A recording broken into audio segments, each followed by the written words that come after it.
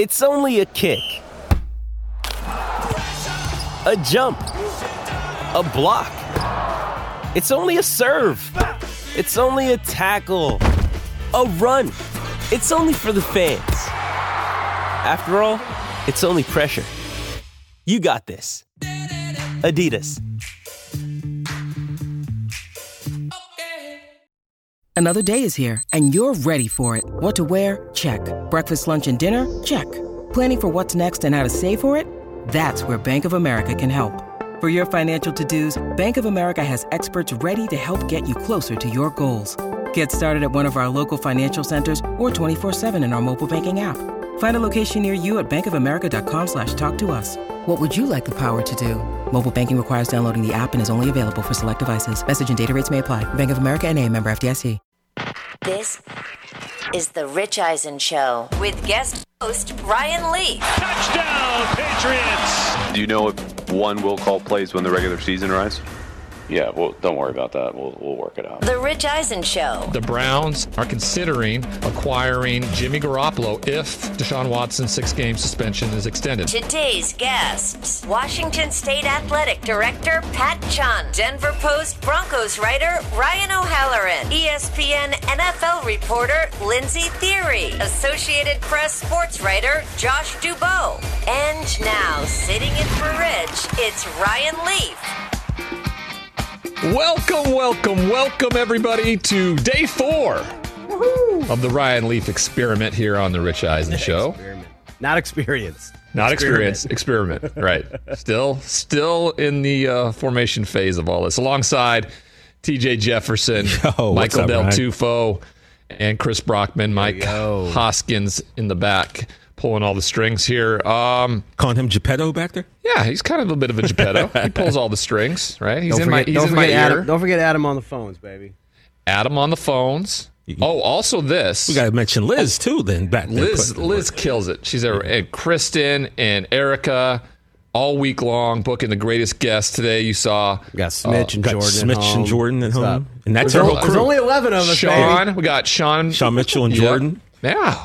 I mean, this is a full-fledged operation. And some cats that the people at home don't know about. Me and Del Tufo have adopted some cats that run around the studio. So I like it. I like doing this. I was saying, though, as we went on the air, I tip my hat to Mr. Rich Eisen. I mean, that hat there? Yeah, the hat right here. The dude shows up, right? 5 days a week, 3-hour show, right? I'm lucky I got you guys in the mix. I mean, it takes a bit of a toll, right? I mean, it's a long day of talking. A lot of talking. I have to get on a plane right after this.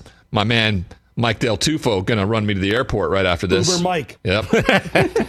And I got to jump on a jet to big old jet airliner to Salt Lake City. Nice. I got and speak to the Utah Utes football program, picked in the top 10 to start the season, the preseason poll tonight. And then they have their scrimmage tomorrow. So I'm going to get a first look at kind of what that team looks like. They play at Florida in week 1 in the Swamp. Big opportunity for that team. Big opportunity. Can you walk us through, you do speaking engagements all over the country for all kinds of different organizations. You go to a lot of teams. You speak at other functions. Can you just walk us through what one of those is for you? Like, do you have it all laid out what you're going to talk about? Do you hit on the same kind of larger points overall with each one that you do? Just kind of walk us through one of those. Okay. Thanks. It comprises of really what my main values are in terms of what I go about and speak, and that's usually around accountability, choices, consequences, community, those types of things. And it usually fits in with what coaches want in their culture. And if our values match, then we get together.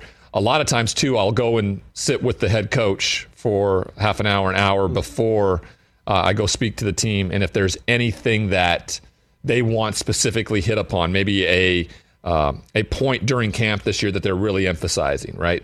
Something that I can reinforce with what my speech looks like. And I have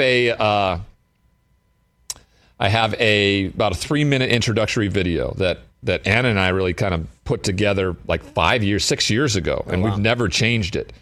And it because a lot of these kids, I call them kids, they don't know who the hell I am. They weren't even alive when I was playing. Right. So, so this introductory video shows it, all the good stuff, the rise, and then it doesn't hold back, doesn't pull any punches. It shows the precipitous downfall, like a really quick clipping montage of like Ryan Leaf arrested again, mugshot here. What about that Ryan Leaf guy? All these news things that play out to it, and then to where we are after the fact. So just so they can have an idea of who I am. And then when I start the speech, it usually is, hey, I was exactly where you were at 25 years ago. In fact, I was probably in a better position, right? I was about to be the second pick in the NFL draft. We were about to go on and play for a national championship. So, what I'm about to tell you isn't a story of what not to do or what to do. It's simply my story. And then I try to make it the best I can every time I'm there. I just got back, like I said, from Florida State. I don't know it. I felt like it was the most connected I had with a team. Oh, okay. I don't know why. Wow. It was just, I was locked in. The kids were locked in. They were listening. And in this day and age, I always worry when I first started talking to these teams when I'd hear like just silence, like you could hear a pin drop, right? Yeah. And I'm like, oh my God, I'm bombing. Like I'm not getting through to anybody. But kids these days, like if they are attentive, that means they're locked in. Like, I mean, if they're sitting there with their phones going through things like that, that's normally their behavior, right? And so that's been good. I don't know. It felt locked in there down at FSU with Coach and that team. And do these kids know who you are, know your story? Like, how familiar are they with you, do you think? I asked that question sometimes at the beginning, like, how many of you have any idea who I was? And if so, is what you've heard, like, bad, right? Like, there's a bad connotation to it. And I think a lot of people assume that when I walk into a room like this, it's a story of what not to do. But up to the point where they're at in their careers, I was an unbelievable success. Right. So everything was going great. So you can't go, I'm going to show you what not to do in all these instances. No, I'm going to show you what to do to get to the highest level. And then once you get there, how not to blow it, right? And how not to do that. So you get both sides of the story. You get a meteoric rise and how to go about that business. Because I think people and TJ made the point yesterday. People don't realize how hard I worked to get where I was at. I was never supposed to get to the NFL. I'm from Great Falls, Montana. Like, there's been one guy drafted in the first round of the NFL draft, and that was like 1953. You're not like a Western PA or a Southern California or a Texas pipeline type kid. Right. I mean, it's not something that happens. And so I was never supposed to get there. So I had to have done a ton of things right to get to that point. And so it's important to showcase that, hey, you can do all these things to get where you need to get to. And when you reach that level, there is a conscious evolution that has to come with it. If you don't evolve, if you are stuck in the idea that you are the end-all, be-all, that what everybody else is saying is wrong and you are right in all of it, you are doomed to fail. And so that's kind of how it goes about. And it's just from making relationships with coaches. And I mean, the first coach that ever had me out to speak was Nick Saban. So I don't know if you could have a better referral than the best college football coach of all time, right? I usually pick about 5. So the first 5 programs that reach out every fall are the 5 I go to. And it doesn't matter the size of. Like, I remember a few years back, I had my 5 picked out, and Clemson came in a little bit late. And I said, I can't. I'm somewhere else that weekend. They happened to ask me where. I said, I'm at Northern Arizona.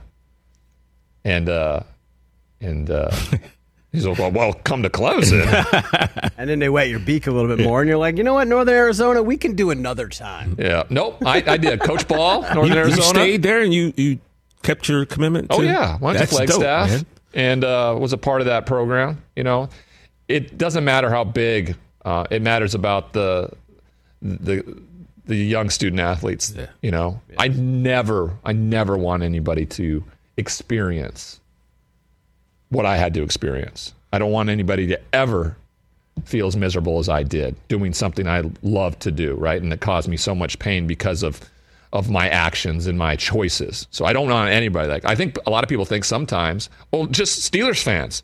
I told you about how pissed off Steelers fans are at me.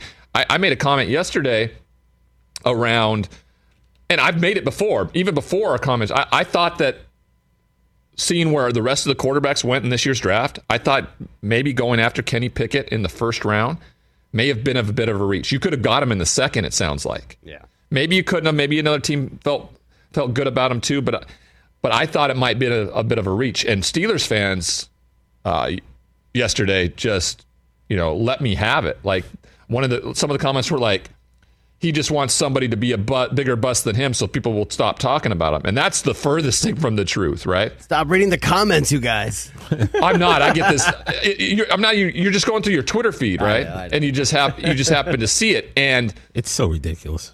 One of the biggest points, and I'll say this to the kids when I'm giving these speeches, I'm like, I don't want any of you to be uber successful and go to the NFL and just bomb and be the biggest bust there is, because so it will replace me. I said, I am the number one guy. I'm super competitive, right? I'll hold that mantle till the day I die. Right. So I don't need that. I don't want that. I enjoy what I get to do now. It's to be back around the sport, not only from the analyst perspective and sitting in this chair, but then being a part of college programs all over the country. I mean, you name a university, I've spoken to it probably, right? That's how great it feels to be welcomed in. It's really cool. Yeah. And I walk onto these campuses and I do something a little different. I ask their equipment staff if I can get their gear. So even though it's, I've been at Washington and I've worn Washington gear in front of them. Really? Why? Because when I'm talking about the things I'm talking about, it's like walking in front of someone's line on the golf course. Cougar fans are a little upset. But if they don't get it, if you don't understand why I do it and try to be part of something, especially when I'm talking about mental health and suicide and all of that stuff, then it defeats the purpose. I want them to believe that, and I don't like to just go for a day, like show up for an hour, speak, get out. Like these kids need consistency. They need to be able to trust somebody. So I like to come in and spend 2 or 3 days. Like when I went to Florida State, I was there for 3 full days, ate meals with the team all day long. That's cool. Went out to practice and met with them. And, I give my phone number at the end of the talk. I give my phone number to every player and coach in their room. So if and when they are having a moment where they need help, or if they're in a moment where they want to share something amazing that happened, they can reach out. I have had players reach out when they've gone through a real difficult time or dealing with something. I've had them reach out when they've just done something completely amazing. I threw 4 touchdowns today, Ryan. It's so fun to be connected. I think for somebody who was so disconnected for so long, like when you're sitting in a prison cell, guys, it is the furthest thing from feeling any sort of connection in this world at all. You've been warehoused and marginalized, and those are 2 things that I never fully understood, of course. You've been given a number and said you have no value. And you start to buy into that and believe in that and not understand fully what your purpose could be. Ironically enough, I was in New Orleans over the weekend before I got home here, speaking at a corrections leadership conference. The guy that helped me set up this opportunity to speak was my old warden. Wow. In fact, my old warden has been like a super agent for me. He's booked like 6 speaking events and things for me. How crazy is that? That's pretty wild. I'm about to embark on some work with the DEA this year around their campaign called One Pill Can Kill, because of all the counterfeit pills that are out there and how many people are dying of overdoses because of the fentanyl. 10 years ago, the DEA was hunting me, right, essentially. And now I'm about to work with them. I couldn't fathom the idea that what 10 years ago my life would look like now. And it's a good lesson for those who are early in recovery or who are early on a path of anything, to understand that it can get better, but it's all about what you do with it today. Because I can't control what happens tomorrow, 5 years from now, or anything like that. I don't want to even look 10 years down the line. I believe that if I do what I did yesterday, today, I'll lay my head down tonight at peace and wake up and go about it again. And sometimes we just make things incredibly difficult as human beings. And that's a real simplistic way to look at it. And one of my biggest supporters, one of the guys, Bill Moose, was the former athletic director at Washington State. And when I got out of prison, it was a kind of a mandate: keep Ryan Leaf away from Washington State. We don't want any association with him. He has tarnished our image so much to this point. We don't want any, and that was the mandate that went out. So I was not included in anything or any. Pat Chun gets the job, athletic director at Washington State currently. First thing he does, he's on a trip down, working with some donors in L.A., asks if I will go to lunch with him, sits down, gets to know me, gets to know what I'm doing, trying to be, and things have just steamrolled from there. He helped get me inducted into the Washington State Hall of Fame. There you go. He was first with our SID to get me nominated for the College Football Hall of Fame. I love the fact that I'm a Washington State Cougar. It's a decision I made when I was 18 years old, and I will be that for the rest of my life. And I think for the longest time, and I know it wasn't the fan base, they still wrapped their arms around me like anybody. You know, it was an administration thing at the time, and I fully understand why. I do. I get it. I'm not resentful. I understand it. But instead now, I'm just incredibly grateful that Pat Chun and Washington State have welcomed me back and may be a part of that great program. Their first game this year, I'll be calling for the Pac-12 Network versus Idaho. And up next, that athletic director, Mr. Pat Chun, Washington State athletic director, is going to join us here on the Rich Eisen Show. We'll be right back. Let's talk Game Time. Boy, do we love using Game Time tickets at the Rich Eisen Show. And every single time I've been watching the basketball playoffs on TV, I've been wondering what it would be like to be at these games. And when you choose your tickets on Game Time, you can see the view from your seat where the court is, where you are in relation to it. And then the all-in prices. That's my favorite feature. The all-in prices makes sure that you see the lowest price guarantee and also know exactly how much everything costs all in before you purchase. So all the guesswork is removed when you buy playoff tickets with Game Time. Download the Game Time app, create an account, and use my code RICH for $20 off your first purchase. Terms apply. Visit GameTime.co for restrictions. Again, create an account, redeem my code RICH for $20 off your first purchase. Download Game Time today. Last minute tickets, lowest price guaranteed. Passion, drive, and patience. The formula for winning championships is also what keeps your ride or die alive. eBay Motors has everything you need to maintain your vehicle and level it up to peak performance. Superchargers, roof racks, exhaust kits, LED headlights, and more. Whether you're into speed, power, or style, eBay Motors has you covered. With over 122 million parts for your number one ride or die, you'll always find exactly what you're looking for. And with eBay Guaranteed Fit, your part is guaranteed to fit your ride every time or your money back. Because with eBay Motors, you're burning rubber, not cash. With all the parts you need at the prices you want. It's easy to make your car the MVP and bring home huge wins. Keep your ride or die alive at ebaymotors.com. Eligible items only. Exclusions apply. See ebaymotors.com. Welcome back, everybody, to the Rich Eisen Show. Ryan Leaf here, filling in for Rich. Last day of the week, alongside TJ Jefferson, Michael Del Tufo, Chris Brockman. And we'd like to welcome to the show here on the Mercedes-Benz Vans phone line a man that has supported me a ton, and I'm so happy we could get him on the show today.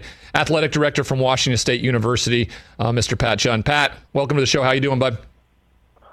Good, Ryan. I'm thankful, appreciative of you having me on because your show's namesake took some shots at my alma mater at his Hall of Fame, whatever Hall of Fame dais that he was hosting. So I'm guessing this will be friendlier with a Washington State legend and Hall of Famer.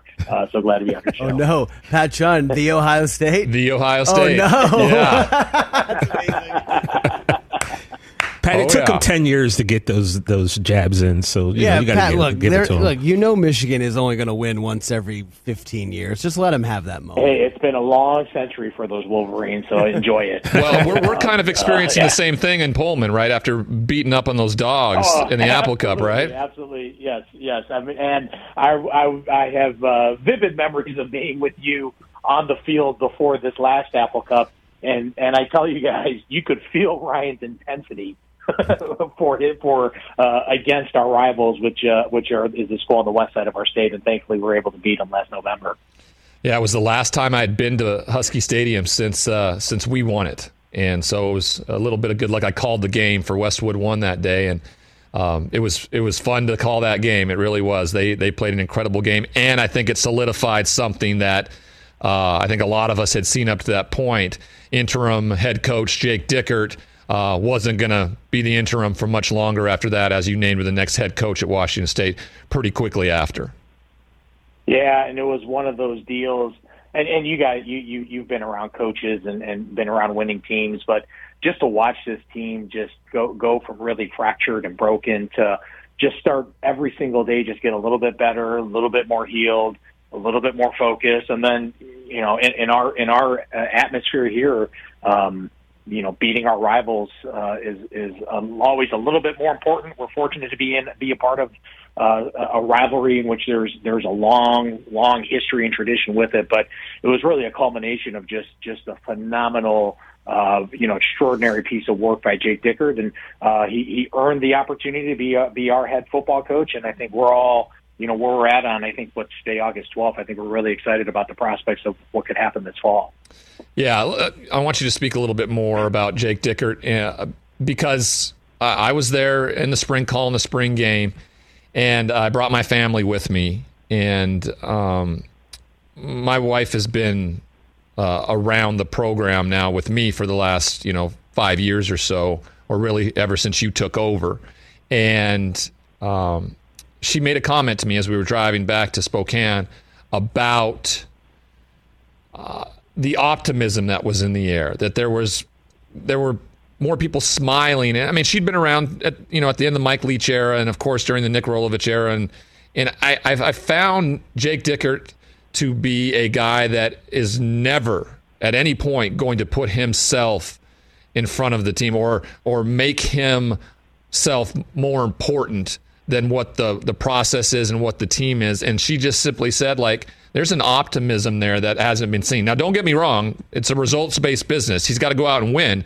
But, I mean, going into the season and going into this offseason, it's felt like there's a positivity that hasn't been there in a long time.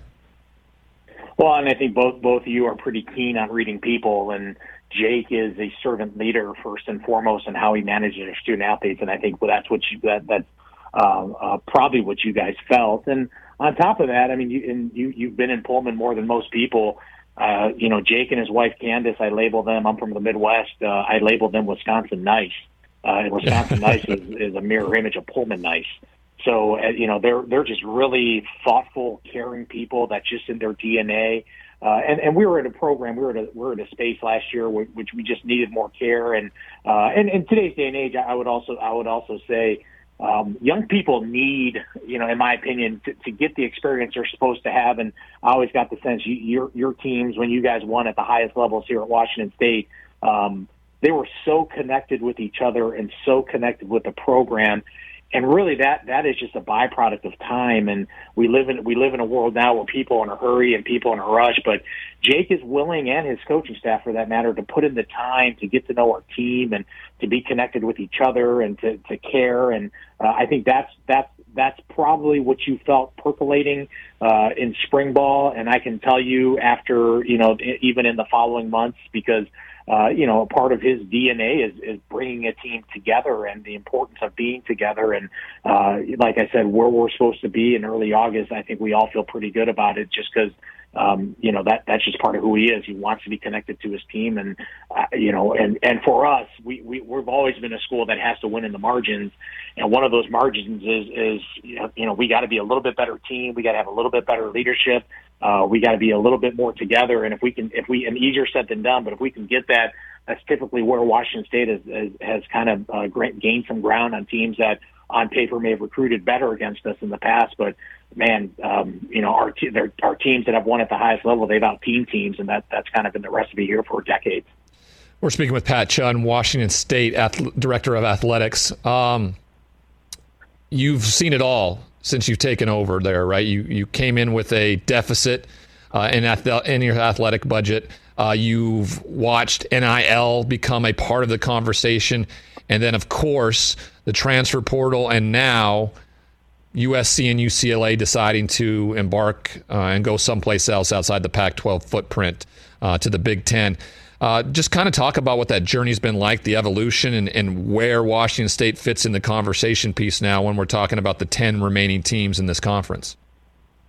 Well, when you take a step back, I mean, nothing's really changed for Washington State. We've always been a program that isn't as resourced as other schools, so we've always had to be a little bit different and really be more dialed in on who we bring in here and as coaches and the staffs they built up, and that's a recipe that will probably have to be a part of Washington State's DNA till the end of time. With that being said, there have been transformative changes in college athletics, just with just with the continued amount of money that gets poured into our system through these TV contracts. On top of that, we deregulated transfers last year for football. On top of that, we have this unregulated name, image, and likeness environment, and we still operate out of a historical model where we need to figure out ways to put more in our student athletes' pockets and without sacrificing the educational experience, because at the end of the day, it's still the most important piece of the entire experience, and it's the one thing that really remains undebatable is the best pathway to changing your socioeconomic status to raise your sightlines on what a future could look like is still through education, specifically college education. So our system is in a period of dynamic change. What USC and UCLA did, I guess a month and a half ago, is just a byproduct of where this thing unfortunately is headed, and how TV is impacting a lot of decisions. A lot of short-term decisions relative to what history and tradition and what those two schools have meant to the Pac-10, Pac-12, but it's where we're at, and like any era that we've ever had in college athletics, it's incumbent on us to try to take what we have and try to make the most out of it. And where we sit today, I'm comfortable with the commitment of our 9 other schools in the Pac-10 or Pac-12, and our willingness to stay together and move forward. And you don't know what you don't know, but all of our conversations have been forward thinking, and I think everybody here on the West Coast knows what's at stake and how important it is for us to stay together as a conference. That conversation, right? A lot of you sat in those meetings over the last year with UCLA and USC, where you had Martin Jarmond and Mike Bone and I assume President Schultz in those president meetings and stuff like that. And what was said to their face wasn't necessarily what was going on behind the scenes. What gives you a confidence that what you're experiencing together right now, the 10 of you, makes you feel like that's a more solid foundation than clearly it was just over a month and a half ago? I would just say the level of candor in all of our meetings and the types of questions that are being asked. Everybody understands what's at stake. Everybody understands. I've said this multiple times. Our biggest threat isn't multiple conferences. Our biggest threat is one conference making a decision if they want to expand more into the West Coast. And that's the conference of my alma mater. So we recognize that. So I would I guess the comfort comes in. These meetings have been intense. They've been highly communicative. But the fact that there's been candor in all of our meetings is where everybody's asking the right questions, and the fact that we're all asking the right questions, it gives you a little bit of comfort that everyone is trying to work together to move forward. Have you had many calls or interactions with alumni of Washington State University kind of panicking because of all this, or has there been I've tried to come from an optimistic side of this, regardless of what anything looks like, whatever the landscape looks like. The tradition and history of Washington State football is never going to go away. It's always going to be there. Football is going to be played there. It's going to be played at a very high level and be very competitive. I think there's some fear from people that for some reason Washington State football in this new look of what college football could be no longer exists, and that's the furthest thing from the truth. Well, I think there's two things. One, we have a president who actually was over a decade ago the president of Kansas State and sat through kind of the same quicksand with the Big 12, and they were able to survive. So, one, just having a president, I say this in all seriousness. I think Kurt's done more to calm me down than vice versa. With how just how uncertain the environment is and was, I guess, especially at the beginning parts of July. I think the nice outcome of all this is all these the Athletic, you can go right down the list, all these sports writers that cover college football, as they try to follow the data on why behind all these decisions, which is basically TV ratings. Lo and behold, Washington State actually turns on TV sets. Yeah. And I think that's been the most comforting thing, that has been very, very public, especially in recent weeks, that just from a value standpoint, what Washington State brings to the table and what the 9 other schools in the Pac-12 bring to the table is the reason why the 10 schools have to, need to stay together and want to stay together. But our story is a little bit unique, and when you try to do the math on why does little old Washington State turn on TV sets, you could date it back to the guy who designed our logo, because it's our belief it's one of the most recognizable logos in all of college athletics, and you just build up from Jack Thompson, Dennis Erickson, Mike Price. I know this is the 25-year anniversary of your Rose Bowl team, and that was what seemed like a Mount Everest at one point that you and your teammates got us over. And you fast forward another Rose Bowl and the Mike Leach years and game day coming here and Gardner Minshew, and maybe it's because we've always thrown the ball around, because for your crew there, our SID gave me some trivia if you want me to grill Ryan about his Rose Bowl year. But you look back and it's like, maybe it's because we threw the ball around and we've been easy to watch. Maybe people like watching us because we're always David to someone else Goliath. But bottom line, Washington State turns on TV sets, and when it's all said and done, our footprint specifically to us does include Seattle. And I think people forget that. We're in Eastern Washington. There's wheat fields all around us. But for whatever reason, Washington State turns on TV sets in this corner of the world and throughout the country. So that's the most comforting thing that I remind people, that it's the data that's driving this. It's TV ratings.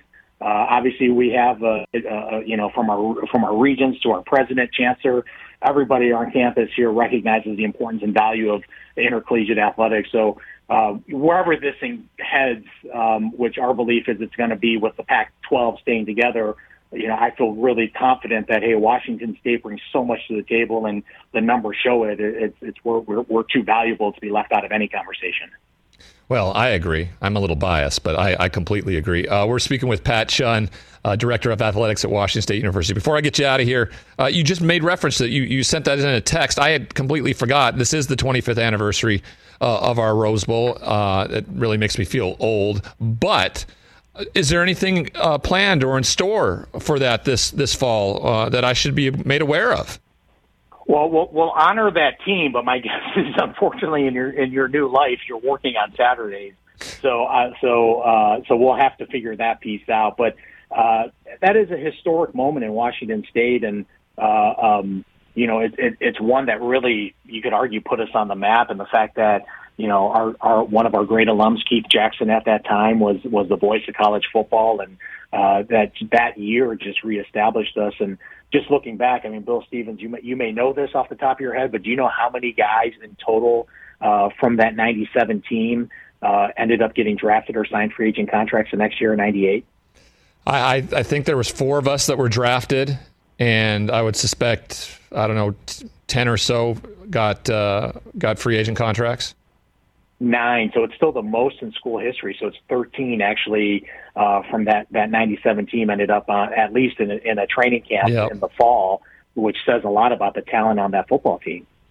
Yeah, it was an incredibly talented football team. I had an amazing teammates and coaching staff, and finally being able to walk on that field and see Washington State in the end zone was something really special. Hey, one quick question before you kick me off the radio. Who the heck did you have a 21-yard run against? In '97? Yeah, that's your longest run of the year. It kind of sticks out on your stat sheet here. I don't know. I don't know who it would have been against. I'm trying to think. I had a touchdown run against Boise State. I had a long run in the Rose Bowl. 21's not anything to look. I mean, that's considered a big play by some stats. Like the year before at UCLA, I had a 48-yard run, so that trounces that one. Yeah. Well, thanks. Yeah. Thanks for the little boost. Right. Yeah. So I'll see you in a few weeks in Week 1 versus Idaho. Yeah, you're here for the opener. Yes, sir. All right, go Cougs. Appreciate you having me on. Pat Chun, everybody, Washington State Director of Athletics. Go Cougs. When we come back, we'll recap a little bit what he had to say, talk about what college football is looking like here on the Rich Eisen Show. We'll be right back. Hey, folks, it's time for the NFL Draft, which means for me, I need a good night's sleep because if I don't have one, I'm just not myself. You know the deal. You know exactly how important it is to have quality sleep. It's a game changer for all of us. So Sleep Number helps me. My Sleep Number setting is 60. My wife's setting is 70. We both get a great night's sleep because we could adjust the firmness of our mattress on each side. Improve your quality sleep because Sleep Number learns how you sleep thanks to their smart beds and provide personalized insights to help you sleep better. J.D. Power ranks Sleep Number #1 in customer satisfaction with mattresses purchased in store. And now save 40% on the Sleep Number limited edition smart bed for a limited time. For J.D. Power 2023 award information, visit jdpower.com/awards. Only at a Sleep Number store or sleepnumber.com. Hey, it's Kaylee Cuoco for Priceline. Ready to go to your happy place for a happy price? Well, why didn't you say so? Just download the Priceline app right now and save up to 60% on hotels. So whether it's Cousin Kevin's Kazoo Concert in Kansas City, go Kevin, or Becky's Bachelorette Bash in Bermuda, you never have to miss a trip ever again. So download the Priceline app today. Your savings are waiting. Go to your happy place for a happy price. Go to your happy price, Priceline. Welcome back, everybody, to the Rich Eisen Show. Ryan Leaf here, filling in for Rich Eisen alongside TJ Jefferson, Michael Del Tufo, Chris Brockman. What's up? Mike Hoskins back there pulling the strings again. Had meant to kind of get into this in the open. But again, thank you to Pat Chun, Athletic Director for Washington State University, for joining us, talking about all things college football, in particular the Pac-12. Pac-10 currently. We'll see where that leads.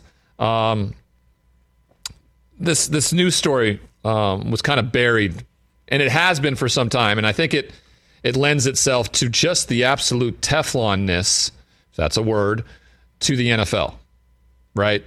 And this is fitting for somebody who played for 4 years, has residual effects from playing football.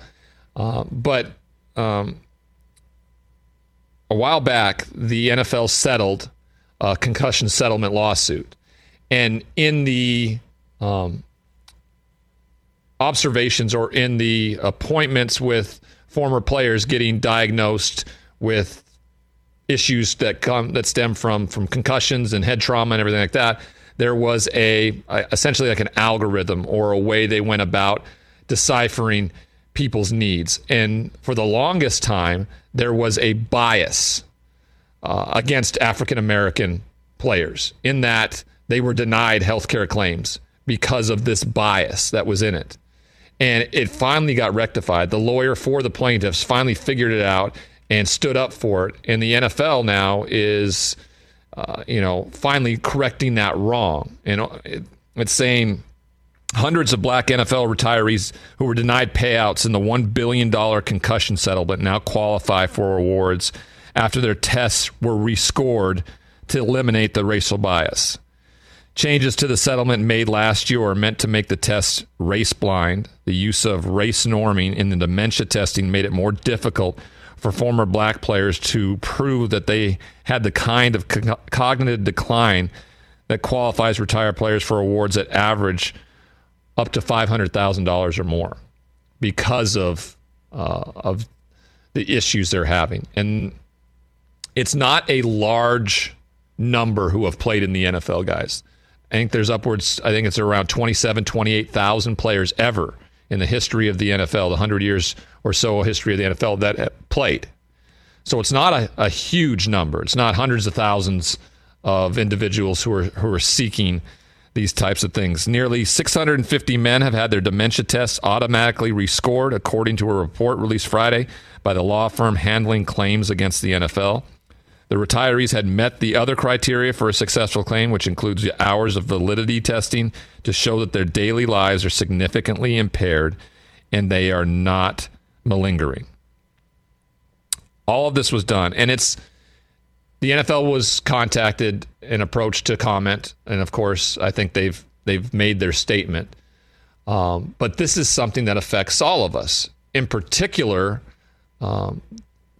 players that are of color. Right? They were being denied because of that. And I think just the biggest fear for all former players is that they're going to be in a place where they're going to need that help, whenever that may be. And it was essentially a boundary was being placed up by the NFL in helping their former players because of the color of their skin. And that's an atrocity. It's absolutely awful. It's amazing that this is something that the NFL has again been able to sidestep and say, hey, we messed it up and now we're correcting it and we're moving forward. The reason I bring it up simply because of the obvious, right, is the atrocity of it, but also just the fear that many of us former players have. I've never said this publicly. It's something that started happening a year ago. We all know, and I've talked about having a brain tumor 10 years ago that was trauma related. Luckily for me, that was corrected. I had a surgery and I dealt with radiation to correct it and stuff like that. But that was from trauma, from the concussions and from playing the game. But recently, this last year, I started developing a tremor in my hands. More often when I'm doing exercises, like when I'm doing planks and I'm holding my own body weight up. I've lost a lot of weight and I've become a lot stronger, but when I'm doing it, my arms shake kind of uncontrollably, and I didn't know what that was, and so I was really fearful and you can see it sometimes when I'm holding up like I'm drinking a glass of water. And if you're really paying attention, you can see my hand starting to shake, and it's becoming more obvious. And so, I've had to address it with some people, and I went to my neurologist, who, luckily for me, it was what they call an essential tremor, which is genetic, and it's in my family. But she did ask me to go get an MRI on my brain to make sure where the tumor is, and the result came back pretty positive. But she said one thing. She said that my brain was starting to kind of sag in the back, and it's a result from the surgery that I had in some instances. But these types of things are exactly what we fear, us as former players. And when you read stuff like this, because I'm not a big conspiracy guy, I don't buy into that. I feel like when the NFL talked about not knowing the trauma that comes from it, I could buy into that. And I don't expect anything. Like, I don't need a big payout or anything. I chose willingly to go into this profession and play this game, and I don't think I would do anything different, because I think it gave me a lot. And it gives a lot of guys a lot.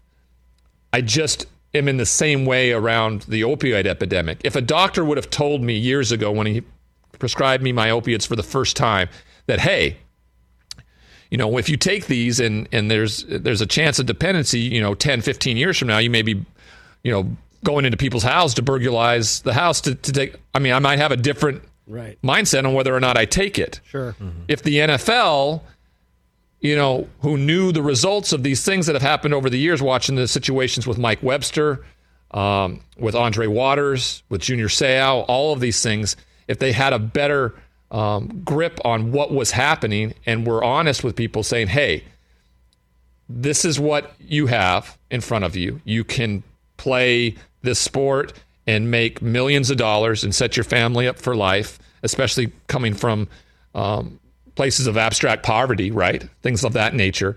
But you also may be limited in your lifespan, right? There's cognitive issues that can come from it. And, you may only live to, let's say, 50 years old or something like that. And then the choice is laid at your feet, right? You get to make that choice. You feel like something was withheld from you. Now, don't get me wrong. I knew it was a violent sport. I'm not naive to the fact that there was, it was a physical, violent sport.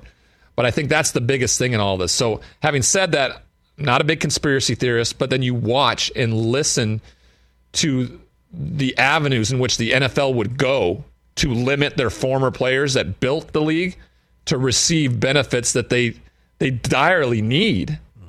That's concerning. And for somebody who is starting to have and feel like there's cognitive issues that are going to come into play over the next, I'm 46, right? I hope to live till I'm 95. My grandfather's 95 years old. I hope I get to live to that long, especially with having a child and being in a great relationship and all of that. I want to live that long. And so if at some point I need treatment and I need that to continue my life, I don't want to be denied. And those African-American players want the same thing. And for the fact that they were denied those, how many years have they been denied that? And now finally having it corrected is a huge relief in my mind, and I can only imagine in everybody else's mind. It's something I continue to say is NFL's got to do better. I think people look at the NFL and see that we don't have lifetime health insurance. Players wish and hope they had that. People from the outside world say any job you stop working, like if you get benefits at an insurance job, right, and you quit that job, your benefits go away. They don't stick with you for the rest of the life. But I don't ever want anybody to associate what an NFL player does in comparison to somebody who maybe works in an office. And I understand that. So I just kind of wanted to talk about that a little bit. I was kind of planning on opening the show, but we got on a tangent around what we do and on my speaking. And I think it's important that the NFL continues to try to be better, right? And because when you do stuff like this and then you try to take the moral high ground in situations like the Deshaun Watson scenario and not being in the same place with, let's say, Dan Snyder and Robert Kraft over some of their allegations over the last few years, right? You just don't know where the NFL lands. And it confuses people. The product on the field is the product on the field. I love it. Everybody consumes it. It's never not going to be consumed, and it's never not going to be worth billions of dollars. They can just be better. Just like anybody else. And I fully understand that the NFL is like any other human being. We're flawed. Incredibly flawed. It's just a matter of whether or not you choose to be better today. And I think they've fallen short in many, many, many different categories, just like I have. Let's try to be better together for our brothers who are no longer with us and who are struggling right now, who need that help. So, all right, there's my soapbox. I'm off it. We have a great show the rest of the way. When we come back, Chris is going to jump in with his What's More Likely segment. What's more likely? It's Friday, baby. I love that it's Friday. I love that it's Friday. It's the middle of August. I can't believe 2022 is it's literally almost done. Football season's about to start. When we come back, we'll get to that with Chris Brockman. What's more likely I think there's going to be some football things in there, probably. When we come back here on the Rich Eisen Show, I'm Ryan Lee filling in for Rich, and we'll be right back. All right. Two NFL preseason games last night, right? 2 last night. Right. Haven't even talked about yet, but Pats not Giants. that anything crazy happened. Right, Pats Giants. Yep. And then Tennessee Ravens. Yeah, Titans Ravens. The Ravens continued their crazy streak of they haven't lost a preseason game in like 5 years. 24 straight games, I think it is 21, now. 21. 21 straight games now. So they could get to 24 if they run through this. No, they only play 3, so 23. They can get through 23. Right. Malik Willis, right, was a conversation piece last night. Looked pretty good. We'll look into that. The Pats will have a little press conference from Bill Belichick a little bit later. Yeah, a lot going on about the play calling. Matt Patricia was calling plays at one point. Then Joe Judge. They split play calling duties. What's the preseason for, everybody? It's for practice. But the ones didn't play, so Right. I'm not really looking too deep into it. No, I was it's a more good kind of opportunity. focused on Saquon Barkley. I thought he looked pretty good in the limited action that he saw. Well, so much so that pre-show you kind of talked about maybe being influenced. I think I might, fantasy football wise. I don't want that out there yet. Oh, well, it's out there. He also likes Travis Etienne. I love Travis Etienne. That is very out there. Yes, that is very out there. I didn't say that, and only people watching Peacock see it. Luckily, no one on the radio heard it, where I think most of this show is consumed. Yeah. Oh, about my Saquon. Yes. Let's keep that on the down. Yeah, down low. I think Saquon's gonna be good this year, TJ. Well, he better be, for the Giants' sake, for Brian Dable, for Daniel Jones, right? That's going to be imperative. I'm anxious on the Giants side of things to see Kayvon Thibodeau. I think that was a great fit there. Have you seen the battle so far this year in camp with Evan Neal and Kayvon? Yeah. I mean, that is awesome. iron sharpening iron situations. What a cool Evan thing. Neal is so huge. So big. Kayvon's so fast and physical. That's going to be fun to watch in New York this year. You know, the NFC East for me is just kind of a crapshoot. We talked about it a little bit the other day. I'd like to talk a little bit more about it. Where the Giants, if Brian Dable is able to do something special, catch lightning in a bottle, do something different with Daniel Jones, what does that look like? Are they able to compete? We have not had a repeat champion in the NFC East since the early aughts of the Philadelphia Eagles. Ooh. So we'll see what that looks like when we come back here on the Rich Eisen Show. Ryan Lee filling in for Rich. We'll be right back.